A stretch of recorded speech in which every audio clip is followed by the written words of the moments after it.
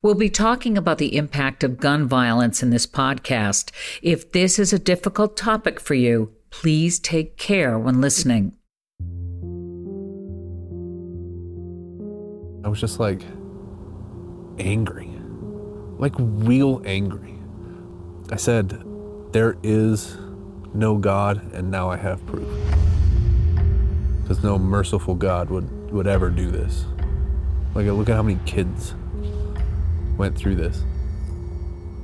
And even now, I'm not religious. I'm spiritual. Yeah. Because I pulled myself out of that.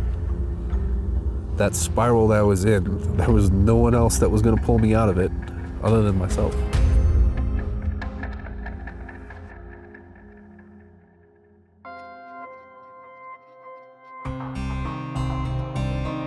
My name is Amy Over, and this is Confronting Columbine.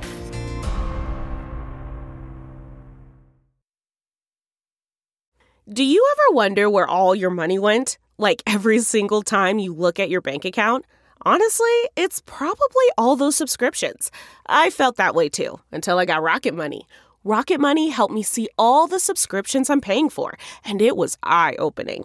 Between streaming services, fitness apps, delivery services, it all adds up so quickly. Rocket Money is a personal finance app that finds and cancels your unwanted subscriptions, monitors your spending, and helps lower your bills. Rocket Money has over 5 million users and has helped save its members an average of $720 a year, with over 500 million in canceled subscriptions. Stop wasting money on things you don't use. Cancel your unwanted subscriptions by going to rocketmoney.com/Wondery. That's rocketmoney.com/Wondery. rocketmoney.com/Wondery.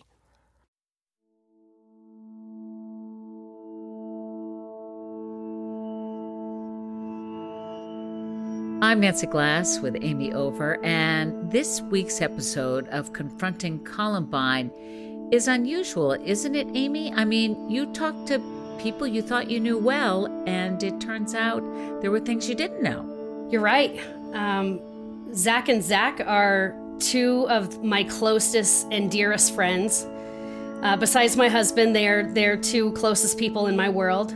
And the truth that I learned about them in this series shocked me. I didn't know some of the things. And for decades, they never told me, especially Zach Rissmiller. I mean, he has been harboring this for years and has never told me. It's an incredible story. Let's meet your high school friend, Zach Rissmiller. I'm talking to one of my dearest friends, Zach Rissmiller. We went to Columbine together, and we're in the class of 1999. Yes. So we've been friends for a very, very, very long time. 25 years? 25 years. Damn. Feel like I need a rocking chair. We've also been through Columbine together. Yeah. And I think that just kept our bond stronger. There was a couple years there that I really didn't talk to many people from Columbine just because it was too hard. Yeah. Then we reconnected and we've been friends and talking ever since. And you make delicious beer. I love your beer. I love making beer, so it's fun. I cheated off you all the time, by the way. I know you did. You helped me pass math. I was fully aware that you were cheating off me. Like, I remember you in class giving me like the answers on a little sheet of paper and being like, here, Amy, like, I know you're gonna fail this if you don't. Like, seriously, you're a dumbass. What were some of your greatest memories at Columbine? I was thinking about this the other night. Spring break, just going out and driving in Waterston Canyon, camping with the boys, just having fun. We were 16, maybe 17. We did lots of fun stuff together. I remember coming to cheer you on at basketball games. Yep. And I remember you in the stands at football. Always came and watched you play football. And I loved your guys' song that you sang to us. The fight song. The fight song. Yeah. I still remember the fight song. Do you remember the fight song? I don't, but sing it to me. Fight on for CHS, for we will all the way.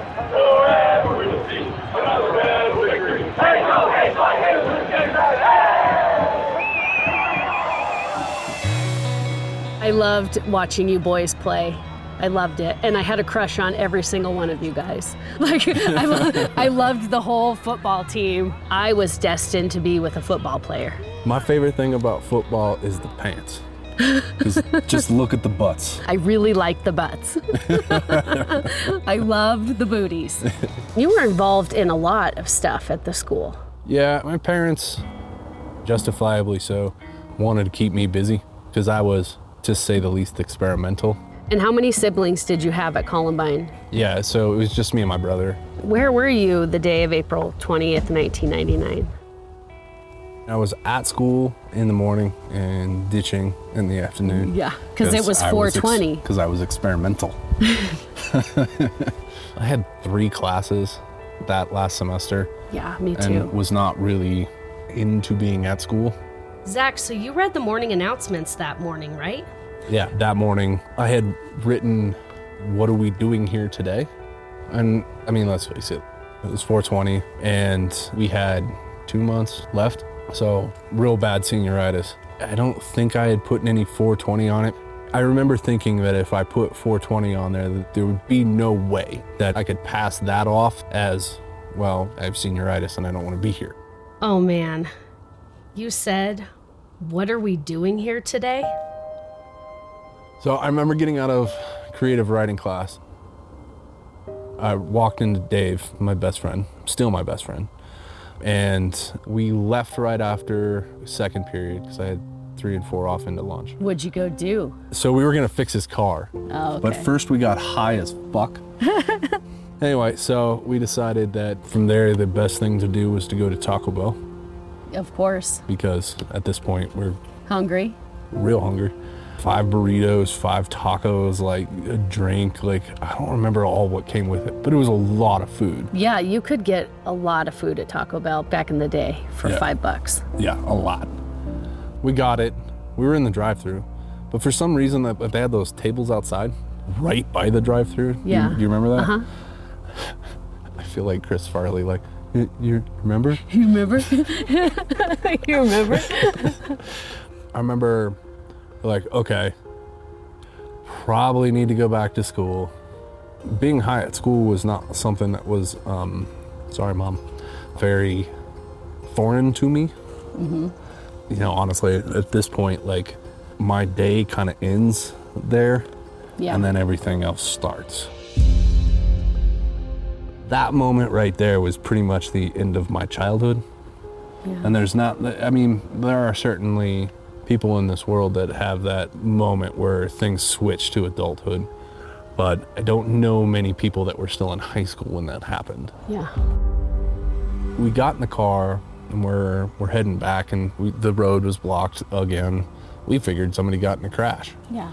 So we're in that right lane, and everybody stopped in that right lane, and everybody's trying to get over. And a girl, I remember her face and her curly hair coming all the way out to yell at Dave.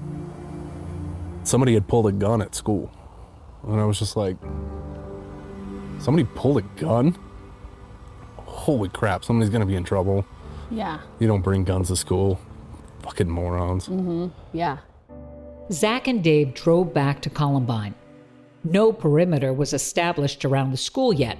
In fact, Zach only saw a few police cars, but thought it was odd that the officers were crouching behind their cars. The scene was still not registering. The boys got out of their car and joined a mob of students who were congregating in Leawood Park directly across from Columbine. Lucas comes up to me and was like, dude, yeah, they were shooting, like, you know, I don't know how many people are dead, but there's probably a couple. Like, I was just like, oh, this is way worse than I thought it was. Yeah. I remember hearing the first gunshot and thinking firework. And then a ricochet, my brain switched to not firework. Then 5 or 6 more in really rapid succession. I remember hearing glass break, but not registering it as glass breaking. We were certain they were shooting at us. If you could imagine the whole soccer field full, and I mean like moving floors full of people. Yeah. The shots they heard were most likely the killers shooting at the propane bombs that hadn't detonated, but the noise was so loud even from a distance that it felt like the bullets were directed at them. Almost everyone just hits the deck at the exact same time. I'm standing and looking over, and when the gunshots stopped, the whole field got up and in unison started running. It became absolute mass chaos. And you know how when you're trying to hurry, but you're like trying to get somebody to come, you know, that little sideways skip you do? Like, oh my God, I gotta get away. Yeah. I remember doing that and yelling as much as I could to Dave. To this day, the only funny part, and he won't think it's funny, but the only funny part that happened that day was Dave running. He is like absolutely panicked, trying to get back to the car, but I mean, he is running in a way that I've never seen him run. I mean, like full, like Forrest Gump, funny, but I mean, clearly not funny. It's weird how like little memories like that come back. I was running in these wedge shoes, and like my mom said that when I got home, she's like, why didn't you take those stupid shoes off when you're running? And I was like, because they were really expensive. And like she, like, I was like, they were really expensive, and I didn't have a lot of money. So I was like, I had just bought those with my own money from my job. So I was like, fuck, I'm getting shot at, but I am not taking these wedge shoes off. Like, I am not, and that's such a weird thing to think about. I could not run my full potential. I think I have nightmares still about that. Trying to run from something and you can't. It's like your legs are jello and your legs, like you can't move your legs. Like, it's just a weird sensation. What'd you do next? Did you hop in the car with Dave or like what? Yeah, so we had like 10 people in my car. I can't tell you who everybody was. Just jammed in. Yeah, I mean, I was in a white 96 Honda Civic. I bought it 3 days before. It had 45,000 miles on it. Wow. Did you know where your brother was at that point? In my brain. No. That one's tough because, okay, so I take all of these people home and I get home and I remember pulling into the driveway and seeing my mom in my spot. I mean, she was obviously very concerned, but I remember seeing her face and like that face always gets me because I don't know, it's like, it's your mom. I'm sorry, I'm trying to gather my... No, take your time. Like, this is hard stuff. My mom definitely hugged me. My mom was definitely concerned for both me and my brother. And I think at that moment, she knew I was fine. And so now she needed to concentrate on the other thing. And like, that's where my thoughts were too.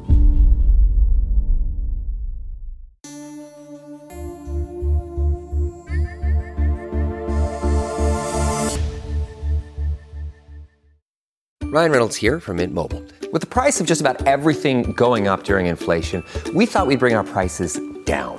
So to help us, we brought in a reverse auctioneer, which is apparently a thing. Mint Mobile Unlimited Premium Wireless. How to get 30, 30, how to get 30, how to get 20, 20, 20, how to get 20, 20, how to get 15, 15, 15, 15, just $15 a month? Sold! Give it a try at mintmobile.com/switch. $45 up front for 3 months plus taxes and fees. Promo rate for new customers for limited time. Unlimited more than 40 gigabytes per month. Slows full terms at mintmobile.com. This episode is brought in part to you by Audible, your go-to destination for thrilling audio entertainment. Whether you're looking for a hair-raising experience to enjoy while you're on the move or eager to dive into sinister and shocking tales, Audible has an exclusive collection of thrillers from best-selling authors that will keep you on the edge of your seat. Like James Patterson's first audio-only thriller, The Coldest Case. Experience stories like never before, where every chilling detail is brought to life by captivating sound design. Plus, as an Audible member, choose one title a month to make yours forever. And now, new members can try Audible free for 30 days. Just visit audible.com/WonderyPod or text WonderyPod to 500-500. That's audible.com/WonderyPod or text WonderyPod to 500-500.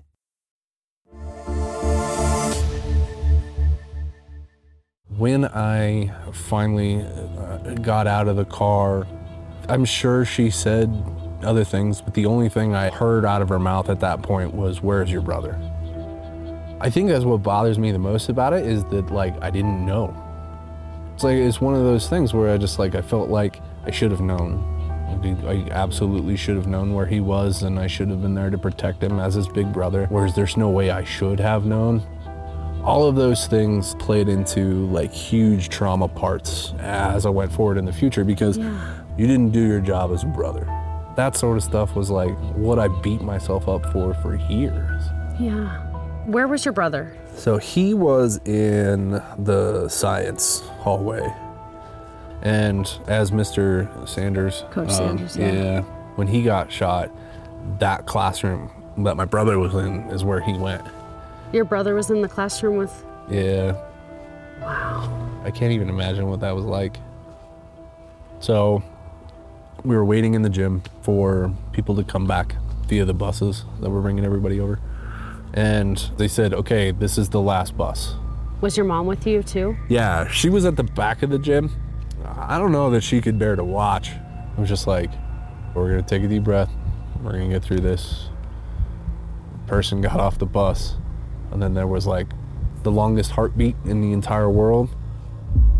And then my brother like came around the corner. He was the last person of the last bus. It was just like, it was all of that tension and all of that anxiety, and then just like, I had been running on adrenaline all day, so like I don't even know like how my brain produced even more adrenaline. You and your brother haven't talked about it? No. Did the police question you at all? I had to answer questions from CBI and FBI. Were you terrified? Fuck yeah.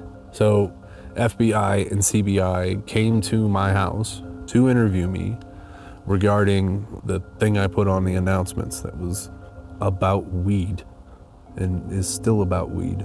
They wanted everything from that morning from video production. They just wanted as many different things as they could possibly get, and anything that I didn't give to the FBI, news outlets wanted. As an 18-year-old kid, I was like, how much are you gonna give me for them? You know, not thinking like, well, that's pretty unethical. I remember thinking that it can't get out that I was even anywhere close to being associated with these two. Yeah, that was tough. That had to have been so hard, Zach. To find out at the same time that I was on lists, their lists.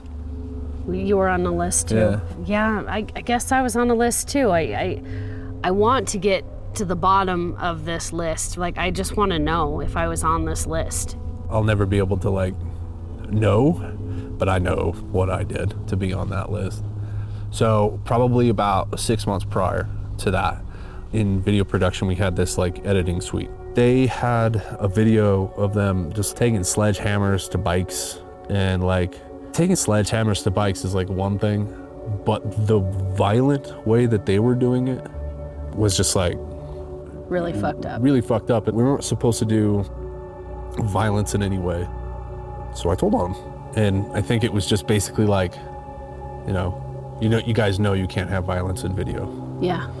So I think that was pretty much all that was done about it. I didn't like them.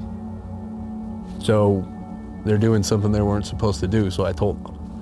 If I had to guess, that's why I was on their list. But I'll never know. And I'll never know either. And you know what? I don't care. I know. Fuck them. Yeah. Honestly. Like, it's gotten to a point in my life to where, like, they have put me through so much shit. They don't deserve another moment of my thoughts of, like, beating myself up because of something they did. Exactly. And being on that list and being, like, depressed about being on that list is something that, has absolutely gone through my head of, like, maybe I had a hand in causing all of this stuff. Especially then, We used to come on the announcements and make it like really out in public, make fun of Frank. Of course. The year previous, I don't even know if you remember, but at the time CGI was like just starting, and so some senior students were like figuring out how to do like CGI, and we had a bunch of like Star Wars things and things going on, that. and then like, you know, at the end of the video, we blew up the school in CGI. You didn't have a hand in causing anything, Zach. You were learning a new skill. That didn't have anything to do with the shooting or the bombing. So in the days that followed, my mom said I was a zombie. Were you that way too? Yeah, so I had an internship at Lucent Technologies in video production. We were doing like infomercials and stuff. And I remember I was running teleprompter. And so I remember hitting a speed that I thought was fine, and then I zoned out. And there was a mistake, and the prompter just kept running, and I was just sitting there. And I remember the director looking over and going, "What are you doing?" And like snapping out of it and going, oh, I'm sorry. And then like, I remember the producer going, "Wait a minute, don't you go to Columbine?" And I was like, "Yeah." And she was like, "Oh my God, what are you doing? Why are you here?" Yeah. And I just remember thinking like, I don't know what else to do right now. And so like the board operator was like, "We're gonna take him to a strip club. We're gonna get him hammered, and That's like, what he needs. That's what he needs." That's what he needs. And I was like, I don't think anyone knew what to do with No. us. Like they were No. like, "Here's a new backpack, and here's all this new stuff." Like people would give us. Don't you remember? People would just give us like tons and tons of stuff. the most meaningful ones, and I still have. I can't believe I'm gonna choke up on this. My nickname was Monkey. Yeah. And we had friends that we had been hanging out with for a while, and that some of us had dated. They gave me a monkey with the Chatfield and the Columbine ribbons on it. I still have it. It's my favorite thing Yeah. because it meant so much. Yeah. It's almost like, that sense of normalcy. Like that's my monkey, is that like, that was my nickname, that was my identity, that was like everything. And I got that because I could climb anything. That's awesome. To have that monkey, to like just cling on to something that was in the before 4 times. Yeah. It's hard to remember who I was before Columbine. I think probably my biggest emotion after was the anger factor. Yeah. And so angry that I threw a vase at my counselor and like got kicked out. So angry that like I would literally like kick holes in my parents' walls, and just to the point that my mom was like, "You are out of control." Yeah. Because I ran my car into their garage, like raging destructo. My rage wasn't like, it was directed at those two, but it was mostly directed at myself. Zach. Yeah, it's stupid. No, it's not stupid. Well, it's stupid now. It's not stupid. It's you come out the other side and you can look back at it and you can say, what in the world was I doing? What in the world was I thinking? When did you let it go or forgive yourself? I had a series of pretty spectacular breakdowns. I get sad and I get angry about it. Sad that I did that to myself. Angry that when my mom made me go get therapy afterwards, that it is something I was so ashamed of at the time. In '99, psychology wasn't where it is now.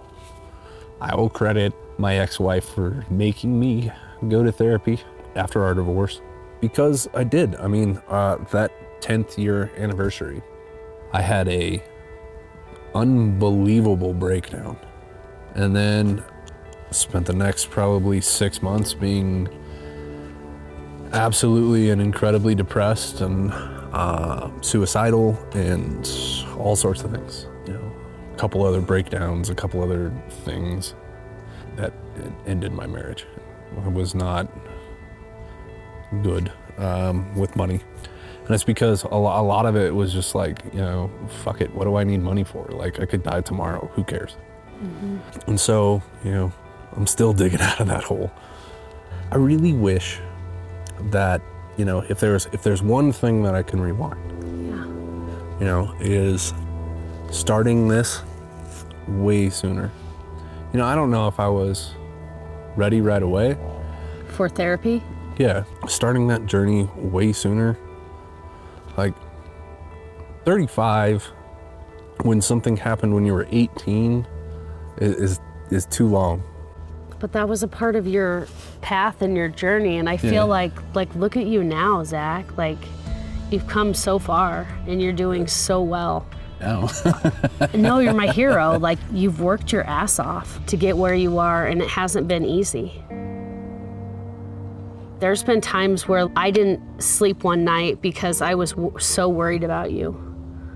You know, where you called me and I was like, I need to go to him.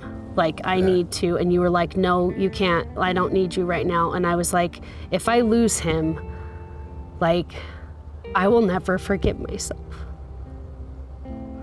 But there were a few times, Zach, that I thought I was going to lose you. You know? Like, there was a couple close calls that, you know, we've all been there, Zach, and I want you to know, like, I've been suicidal too. Like, we've all been there. Like, we've all been to the point, like, fuck this. I don't want to deal with this shit anymore because it's so painful. And for you to harbor that for so many years. It sucked. It sucked so much. But look where you are now. You have a beautiful daughter.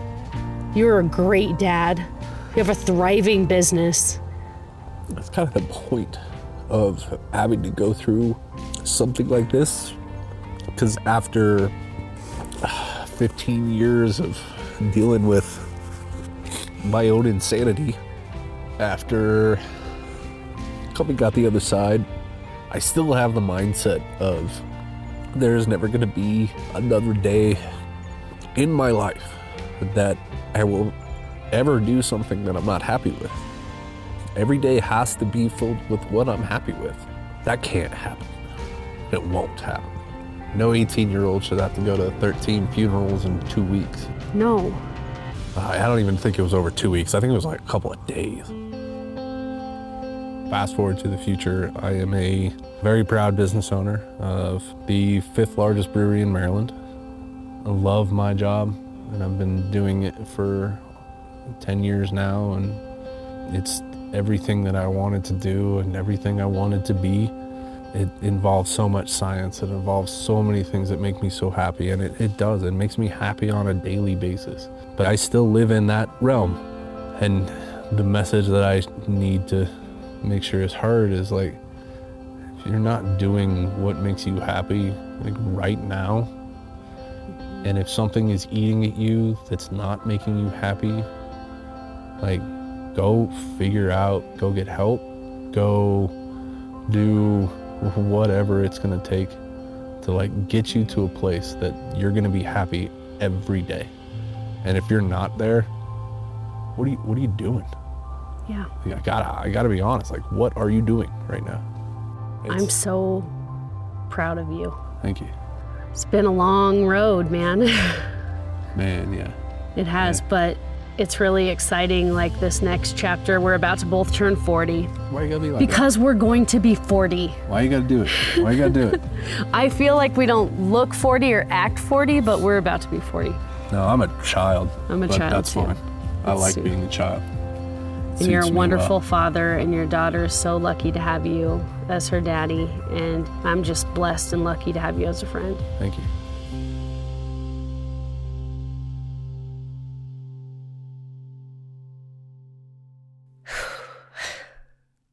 You okay listening to that? I am. That one struck me really to the core. It's 25 years of friendship. And I'm so grateful that I've had Zach along for 25 years of our ups and downs and the late night phone calls or text messages that he felt comfortable enough always to call me and let me know that he needed help or that he was in a dark place. You know, I'm forever grateful that he trusts me enough to go there. What do you think turned the corner for him? Was it therapy? You know, I think he hit rock bottom. He just decided to make some serious changes in his life with addiction, with counseling. You know, his daughter definitely has pulled him out of the darkness. I think it's a combination of those things that really just got Zach to a healthier place. Had you guys ever talked this through before? I knew he was off campus and grabbing Taco Bell and stuff, but I didn't know the extent of what his day looked like. I never knew that, like, he was being shot at in the park and that his brother was stuck in the science room with Dave Sanders. And he's been harboring that for so long, and I had no idea about the morning announcements. So in all these years, he's never said a word to you about this? I never knew his story fully. I can't even imagine what it's like for him or what it was like for his mother to be waiting and waiting and waiting, and then having his brother be the very last person off. I think I would have had a breakdown over that. I would have had a breakdown too. I don't know how their family got through that. Yeah. We talked about anniversaries. We've talked about hard times that we're both going through. On Columbine anniversaries, like, Zach's one of my first people that I check in on every anniversary, but we never have gone there. I think that when you go there, sometimes you think you can never get back, so you don't go at all. What we do is raise money for the Rebels Project. We work to help survivors out. So that's kind of like how Zach and I connect. How did it make him feel to talk about this for the first time? It was time. It was time for him to share those details, to finally, like, put it in the past and really just try to move forward. He needed to go there. And now we're going to hear from another one of your close friends, Zach Cartaya.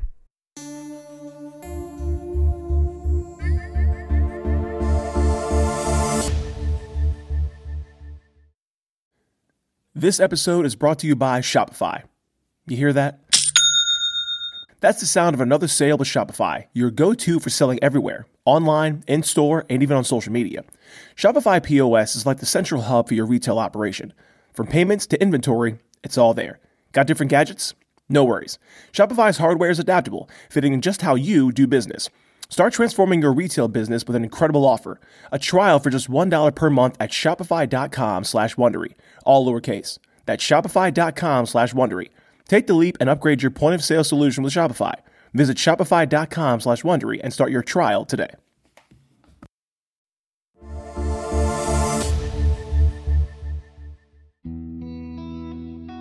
Chicken sandwich right here.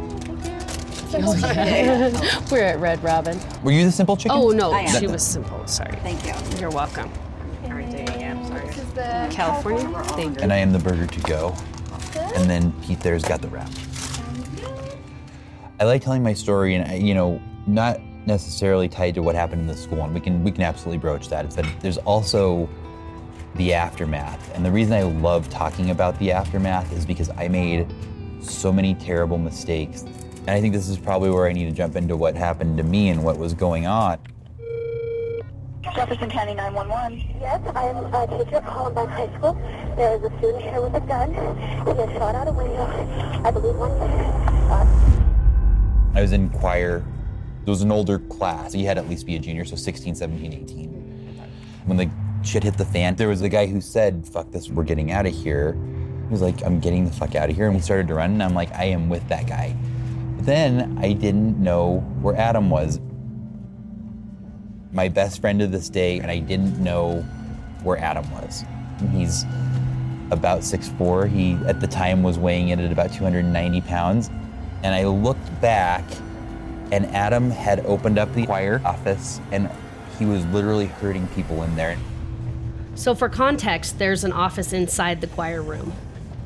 People were crippled with fear, and I literally saw him grabbing girls by their shirts and their belts and just kind of hucking them into the room. Mm-hmm. You know, not trying to hurt them, but just, you know, getting them in there.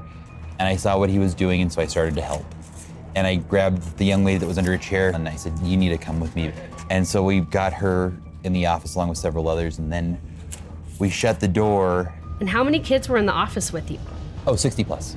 Wow, Zach, so you're telling me there were 60 people in this office? Yes, and it was a 4 by 10 foot space with plenty of office furniture. It was jam-packed. So I said, Adam, what do you want to do? And he said, Nikki's still out there. Nick is his twin brother. And I stopped and I was like, Lauren, my little sister, is still out there. And so I was like, okay, let's go find him. So we opened the door along with 2 other kids, and we got ourselves out the door, and there was this wood paneling along the walls. And so the wood paneling above us exploded. They were shooting at us. And then we just started seeing fireballs coming in, and those fireballs were going directly into Coach Sanders' back. And he went face down to the ground. He bear crawled to the science room where he eventually died. So if you take a look at the map of the school, I was really in the center of everything. Probably 8 to 10 steps down the science hall was where Mr. Sanders passed. And then we literally were less than catty corner to the library. So we were right there. So we heard everything. They were extraordinarily happy that they killed Mr. Sanders. They seemed ecstatic that they had killed the teacher. It was barely audible because the guns were so loud, but you could definitely hear them cheering, them trading the fuck yeah between each other. They were reveling in what they were doing. We were paralyzed with fear, and a wonderful, wonderful woman who probably saved my life and all our lives. Her name was Mrs. Miller. She was a science teacher. Miss Miller ran over. The other paneling exploded, and she said, you guys get in and get down. She risked her own life to save us. And so we ran back in, listening to the adult authority as it was. And then we jumped back in the office space, and we shut the door, and then we barricaded down for what felt like 15 hours. I picked up the phone in the office that we were trapped in, talked to my mom, and I told her I'm trapped and I don't know what's gonna happen, and I had to make sure I told my, God damn it. I had to make sure I told my mom I loved her, because I was a hard teenager. I wasn't insane. I was probably more typical than I actually think, but my friends are wild animals. I'm a wild animal, you know? I definitely enjoy myself, and there was a lot of growing pains between myself and my family, and I needed them to know that if I didn't make it, no matter all of the bullshit, I loved them. So I needed them to know that. I was trapped in the school for roughly 4 hours, and we were very close to the library, and the sounds of what was going on was everywhere. We heard the entire massacre. We heard gunshots all day long. Now, I realize our perpetrators were dead less than 30 minutes in. And I spent decades thinking I was absolutely insane for claiming that I heard gunshots all day long. But because this was new, because no one knew how to handle it, the SWAT team was clearing corners by shooting blindly down the corners to see if they could encourage someone to return fire because they didn't know if someone else was there. How did you guys pass the time while this was all going on? You know what? It wasn't all scary and miserable. We smoked cigarettes in the roof. We lifted the panels and smoked cigarettes. We took one of the ceiling panels and pulled it down and found a permanent marker and wrote all our names down, that just in case the shooters found us, they knew who was in there. It wouldn't be too hard to identify our bodies. You know, it is what it is, but a girl was a diabetic, and so we had to make our way out into the room and get her glucosamine tablets and her shots, because she wasn't gonna make it without that. Same girl also peed in our teacher's thermos, but Adam and another young lady, she may have been a virgin, and she was like, Adam, I'm not gonna die a virgin. You wanna? It's really dark and we have a corner. So, I mean, there was, you know, we were kids. We were 17, 18. Now, you knew one of the shooters, right? I had known Dylan my whole life. I had known him since I was 6 years old. Not only did we go to elementary school together, my dad spent his life in oil and gas, and Dylan's dad is a PhD-carrying geologist. And so he made his living working for specific companies, but also freelanced quite a bit in geology. When you're drilling into the ground is a very important thing.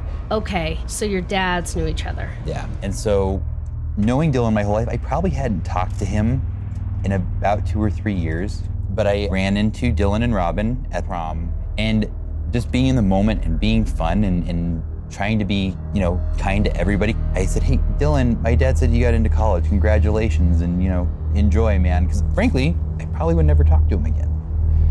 And he just said in this low, grumbly voice, yeah, we'll fucking see. And then Robin Anderson is just staring us down. And I was like, what? And he just kind of turned on a pivot and walked away. And I was like, Katie, my date's name was Katie. And I was like, Katie, I'm gonna go fucking punch him in the face. What a jerk. I was just trying to be nice. And she was like, let it go, he's an asshole. Dylan's date, the girl who stared down Zach, was Robin Anderson, and she was to play a pivotal part in the shootings at Columbine. She was a good friend of the perpetrators, and since she was 18 and they were not, Robin agreed to purchase 2 shotguns and a rifle at a local gun show. That straw purchase provided 3 of the 4 guns used in the mass shooting. She was never charged with a crime. It's always been a creepy thing for me to know that those were the last words I exchanged with him, and he alluded to the fact that he was about to do something absolutely terrible. It haunts me that there was a plan that whole time. Yeah. Prom was my last time as the Zach Cartaya that anybody knew. Well, that makes me emotional. Yeah. Zach Cartaya died in that school on prom night. Where was your sister? She was in the algebra room, and she made her way pretty much right out. Thank God. So what happened next? What did you do after you got out? I just remember a really, really quiet ride home. I was 17, and my parents hated the fact that I smoked cigarettes, and they were always up my butt about it. My dad's like, what do you need? I'm like, you stop and get me a pack of cigarettes. He was like, yeah, I will never do this for you again. I'm like, you only have to do it for another 10 days, and I'll be 18, so yeah. And I just said, I gotta find my mom, and my mom was upstairs, just in her bedroom, in the bathroom, and she said she was just praying. And I said, Mom, I'm here and I'm safe, and she grabbed me and just fell apart. Zach, I blocked out a lot of things when I ran out of that building. Do you remember seeing some of the victims when you were finally rescued? You saw Danny, right? I knew Danny was gone, yes. I saw him directly, because on our way out, we ran past his body. Danny Rohrbaugh was one of the 13 murder victims. He was shot down on the sidewalk outside the cafeteria with 2 of his friends. Danny's body was left lying there for 24 hours. Zach had driven him to school that day. Why had he been left? Investigators feared that his body may have been booby-trapped. So that's what happened that day. But that was probably 6 hours of my life, right? Beyond that, I wanted to go back to normal as soon as humanly possible. And that's true of everybody, right? That is a commonality of trauma victims, is that the very next moment you want to be normal, you don't want to deal with this. Columbine's principal, Frank DeAngelis, knew that the Columbine community wanted to get back to what life was like before, but he also knew it would never work that way. People have the perception that there's going to be this magical date in which everything's going to return back to normal.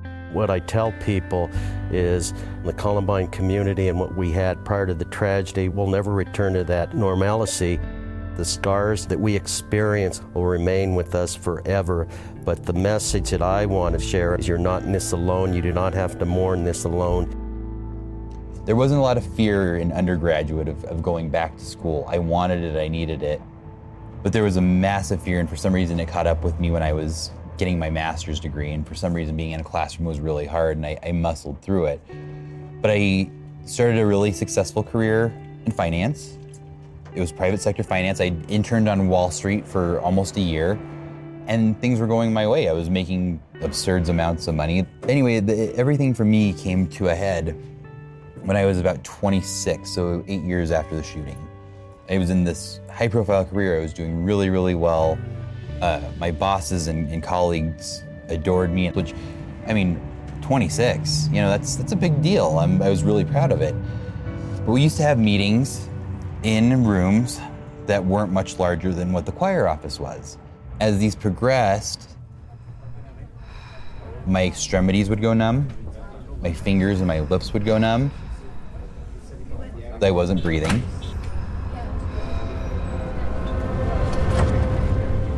I was having an anxiety attack. It was everything I could do to make it through these hour-long meetings until it wasn't. And I jumped up, I ran across the table.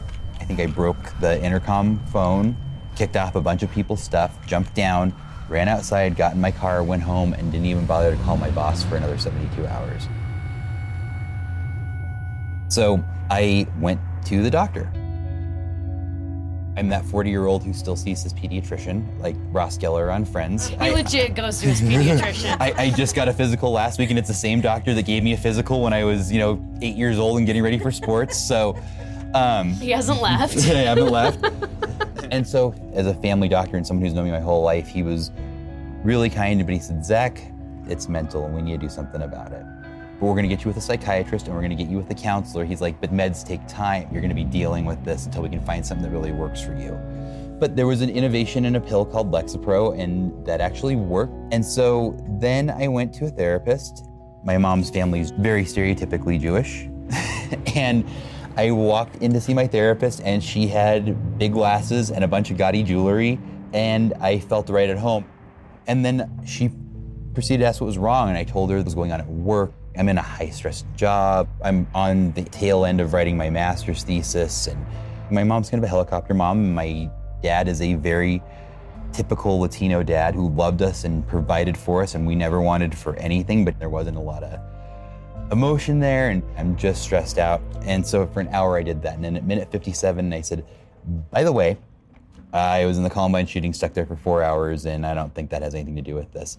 And she took her clipboard and threw it on the ground, took off her big gaudy glasses and said, where the fuck has that been for 57 minutes? And you are coming back before the end of the week because we're gonna talk about that. That is what's driving this. And I was like, no, it was 8 years, I should be over it. And she said, that is absolutely not the case. And so I did come to find out that that's what it was.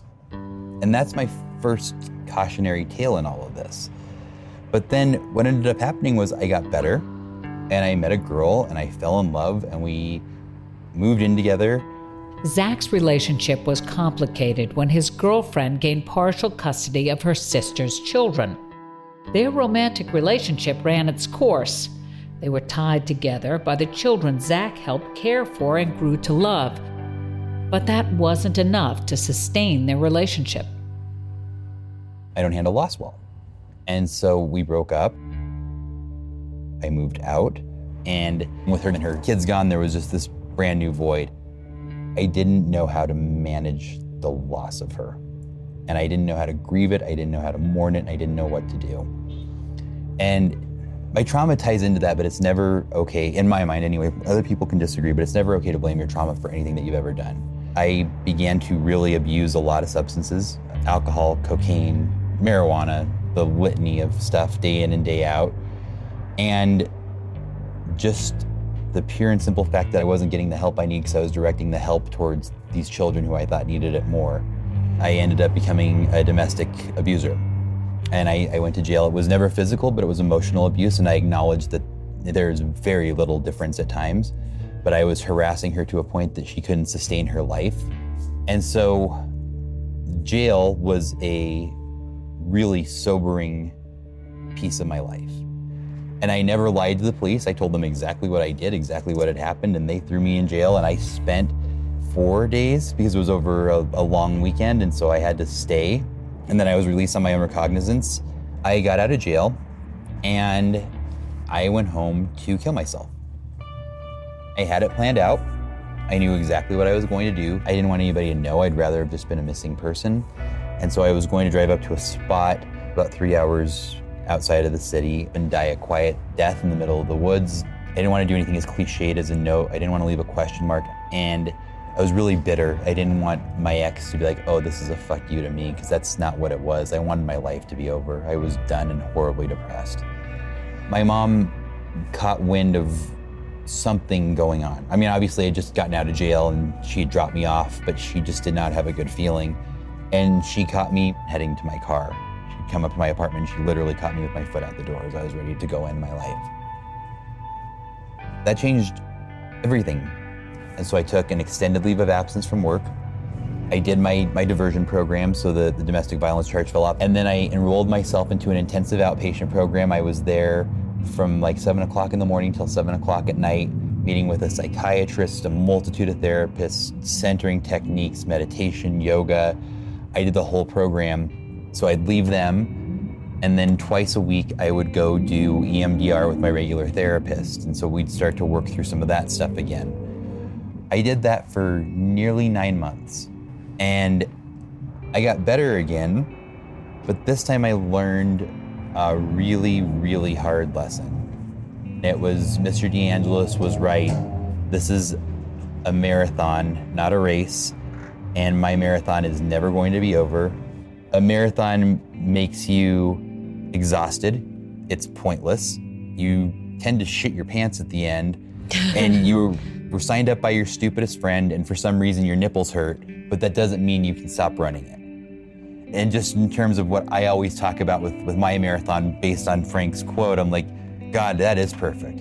I didn't know that I was not taking care of myself and slowly slipping into a manic depression, going into chronic depressive disorder, and I didn't know that I had such a hard time letting go of things and letting go of people, regardless of if they, die or if they just sort of leave my life for whatever reason. And I didn't know that on substances I had the ability to be such a monster. It was very verbal, very emotionally abusive, and I am going to regret that for the rest of my life. And now I have to be incredibly conscientious. And like I said, I built a massive accountability system. I never stopped seeing my therapist, and I'm doing the best I can. You can't ever get yourself to a point where you think you're beyond what happened, because you're never beyond what happened. You're gonna be healthier and you're gonna do better, and you may not have to see a therapist every day or every week, but you do have to keep on with it. Wow, that was honest. Very candid and very honest. Were you shocked? I wasn't shocked because I've heard Zach's story. I just am shocked that he shared it with the world. I think it's gonna help a lot of people. Like he said, this is a marathon, not a race. And Zach and I were not friends in high school. I started working for Zach. He's my boss with the Rebels Project. He was actually really pissed off when he found out Amy Evans was going to be underneath him. But then him and I just became like the best of friends. I'm very lucky to have a friend like Zach. There are so many heartfelt things that strike you, but the other thing that strikes you is he's still going to a pediatrician? Yeah. We make fun of him. He does his prostate exams with his pediatrician. He's not childish, but he's definitely has this kid-like factor about him. The other thing that I think I've learned listening to you and everyone else involved is that the trauma doesn't seem to show up immediately. I mean, for your Zachs, they didn't show up for 10 years. Mm-hmm. Why is that? I don't know. PTSD and trauma tend to, it's like delayed. And I think a lot of it, I know with Zach Rissmiller, when he became a father, a lot of the triggers started happening for him. Same with me as I became a mom and when my daughter started going to school. And it's like we've been trying to cope for so many years. And I don't know what it is about that 10-year mark, but it seemed like we started having our own problems. You think that the trauma would be within the year of your event, but it happens later. It happens much later. On the next episode of Confronting Columbine, I was told I was on a hit list. Was there a hit list? What was your last name then? Evans. Because I've got their list right here. Oh my gosh. My heart is like pounding right now. This is something that I've just been struggling with for a long time. For more information on the Rebels Project or to donate, please go to therebelsproject.org and see me there. Want to know more about the Confronting Podcast? Please follow us at Confronting Pod on Twitter, Instagram, and Facebook for photos, additional content, and discussions about the podcast. We are all confronting something, and I look forward to continuing the discussion from our episodes over social media with all of you. If you enjoyed this one, please subscribe to Apple Podcasts, Spotify, Stitcher, Google Podcasts, or wherever you get your podcasts. Thank you so much for going on this journey with me. Confronting Columbine was produced and hosted by me, Amy Over. Executive produced by Nancy Glass, Andrea Gunning, Ben Fetterman, and Carrie Hartman. Produced by Julie Clark. Associate producer Trey Morgan. Editing by Senior Audio Editor Matt Delvecchio. Editor Drew Wallace and Dean Welsh. With production assistance from Megan Paisley and Brianna Fars. Other members of the production team include Kristen Melchiori, Pete Ward, and Natalie Thomas. Music and original composition by Mibe Music. Confronting Columbine was produced by Glass Entertainment Group, Glass Podcast in partnership with Wondery. I'm Elena, an autopsy technician. And I'm Ash, a hairstylist. And we just love swapping stories about all of the morbid things that fascinate us. And if you do too, join us on our podcast, Morbid. It's a safe space to let your weirdo flag fly. On Morbid, we cover dark historical events, sinister science, unnerving paranormal events, and sordid high society murders. We also dive deep into the most notorious crimes in history. Our podcast is grounded in rigorous and painstaking research. We're also not afraid to read a Yeah. We keep it weird because a dash of snark is necessary to get through grotesque true tales of demented minds. So follow Morbid on the Wondery app or wherever you get your podcasts. You can listen to Morbid early and ad-free right now by joining Wondery Plus.